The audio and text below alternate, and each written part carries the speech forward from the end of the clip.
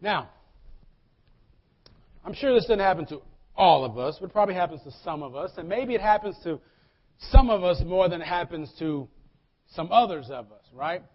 But, you're on your merrily way, you're going happily along, and you're going to a room to do something, and there's something about the threshold of that room that as soon as you put your little toe into the room, it just hits you, right? And you think, I forgot what I came in this room for. I was looking for something, or I was about to do something, so you think, okay, go through it. Go back. What was I about to do? I came here, and I was talking. Right? And you forget, right? Never happens to me. Or you lose your car keys, right? Doesn't happen to any of you either, right? Good. But for everybody else, usually what they try to do is blame their significant other that's with them first. But then you have to realize, wait a minute, I did it. And you think, oh man, where was I? Sort of retrace our steps, right? I went here. And I would have been right here, and I would have put them down, and I can't find my keys. And we realize that in our attempts to do that, it's good to sort of go back to the beginning, right? To sort of retrace our steps and see where we've been and hopefully find our keys. Or maybe like this. In our family, it was a tradition we had every year. We'd have a movie marathon one day, and we'd pick a movie that had 2 or 3 parts to it. So one year maybe it's the Lord of the Rings trilogy, right? Or maybe it's Star Wars. This year, Pirates of the Caribbean, whatever. And we watch each movie back to back. I know, we're pretty big nerds, aren't we? But sort of the point was, you watch the whole story again. But you start from the very beginning. And it's good to do that because then you remember certain things that have happened. You're reintroduced to certain important characters and things like that. And it sort of sets you up to watch the entire movie or read the entire story. So it's good to sometimes go back to the beginning. And today, in a way, that's what we're doing. We're starting in the beginning. Now, in the beginning, we have those very familiar words, don't we? In the beginning, right? And most of us, we have a hard time. We don't remember, well, did the fish come first, or was it the plants? Or what happened? We don't quite remember the whole order of everything, but we remember those strong and powerful words. In the beginning. Now, people will volunteer to read Genesis 1 because I know where that one's at, right? Even the name Genesis, right, means origin or means beginning of. And so we know there's something in the beginning. Now, if we think about Genesis 1, we realize that the biblical writers wanted to tell our story as God's people. And they begin our story, I think, at the point that they should begin. They begin with God. What tends to happen is sometimes you give people, okay, what's Genesis 1? Oh, easy. That's when we came along. That's when the world came along. And certainly that's all in Genesis 1, right? But the very first part of our story isn't about us. I know, hard to believe that we're not the center of everything. Not even about the world. But our story begins with God. And in the beginning, God. That's a great reminder. It's not about us. It always begins with God. And in the story, we say, well, this is God creating something out of nothing. That's how powerful God is. And more in recent years, we affirm that, but we also kind of build on it and say, well, there was something there, but it was chaotic. And that out of that chaos, God brought order and peace. Either way, no matter how you read that story, what we see is that this story is our way of describing what we think about God. That this Genesis 1 creation story is not only our beginning with God, but it's us telling each other, reminding each other what we think about God. Because if you realize in the story, there's no question about who God is. The writers aren't trying to convince you about the existence of God or anything like that. It's understood, and it's a known fact that God is there. And God has always been there. God has always been there.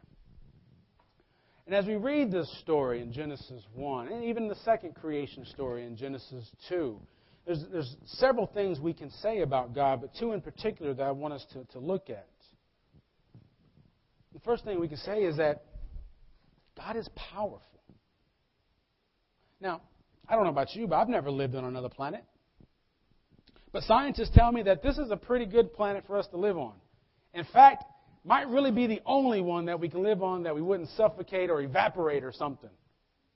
And so I kind of think to myself, well, what a wonderful world.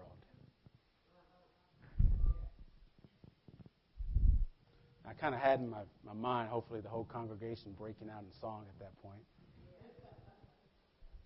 Any takers?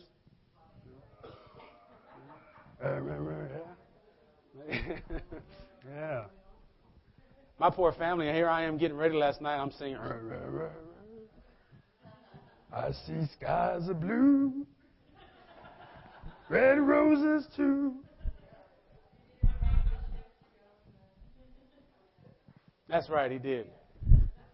But what a wonderful world it is, isn't it? That this powerful God put in order. And when we read this story, we are reminded that, man, God is powerful. But we also realize as we read it that God is creative, right? We call this the creation story. The story of the world that God created. So God is creative. And you think about all the awesomeness of our world and all the laws and everything that we study about our world, and we say, man, God is powerful, put them, but God is pretty creative. You think about it. How does God do that? And as we read this story, I think it's important for us to realize that is how we read this story. That God is powerful and that God is creative. Because you know what happens. I mean, we've learned a lot about the world and nature and the solar system. We've learned a lot about our bodies since the thousands of years that this was written. And it's hard to, I think it's almost impossible to reconcile some of those things that we've learned with this Genesis 1 story. They just don't reconcile. They don't make sense. And what tends to happen is people will say, well, I'll take up the creation story and I'll leave all that science business alone. Or they go the other way, now I'll take up the science story, I'll leave all that creation business alone. And even a third option that many people try to do, I don't quite feel comfortable, but we sort of make up these guesses and we try to make science or learning fit into the creation story. And it just doesn't work because we realize that the writers of the story, I don't think, they weren't trying to give us facts that we could base our science on. They were trying to give us faith in our God. So that the only science we need, you know what? Look around you. God did that. And if God could do that, what else could God do?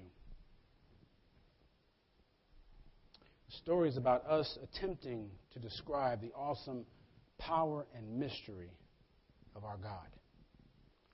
The God we love and the God we serve. And now, if I'm taking us back to the beginning today, which we've already gone back, there's something about this creation story in particular that I want you to remember. There's so many things you could take from it. There's one thing in particular I want you to take for today, and that is that every part of the creation story has a purpose. If you were to reread that again and pay attention, if you didn't pick it up before, if you haven't seen it earlier, everything that God brings into existence, right, God said, it has a purpose. Right? Whether it's the light to bring light to the world, whether it's the earth to separate this, or whether it's the if you actually kind of read it straight on, it kind of looks like we're supposed to be vegetarians. But don't worry, I'm going to skip that part too, y'all. But every part of creation has a purpose to it. And it's when God sits back in the story and recognizes that purpose and sees it, it's when God says, it is good. It is good. In particular, there's 3 times that the writers say that God blessed certain parts of creation. When God blessed the birds and the animals and told them to be fruitful and multiply, right? Go do what you're supposed to do. Go fulfill your purpose, in other words. The writer says that God blessed humans as well and told them to be fruitful and multiply. Go do what you're supposed to do. Go fulfill your purpose. And even the third time, the writer says that God blessed the Sabbath day because the Sabbath day has a purpose as well to bring us rest from our work. We all need rest. There's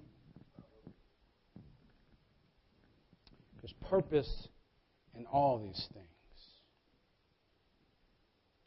And if you continue to think about this creation story, we've gone through day 1 and 2 and 3 all the way to day 7, and God rested. Have you ever wondered what happened on day 8? Now, I'm not suggesting there's something we're missing from the Bible. There's no 8th day of creation where God played volleyball or something like that. But the point is, God brought this world together. And then we began to take our part in this story. And you know how we are. We kind of mess things up every once in a while. We lose stuff. We do stuff we're not really supposed to, even though we know we're not supposed to. And then the psalmist says, what are humans that you are mindful of them? And I've got a few words to describe humans sometimes, but here we are. See, what happens in God's story is that we begin to take our place, right? And you know how we are.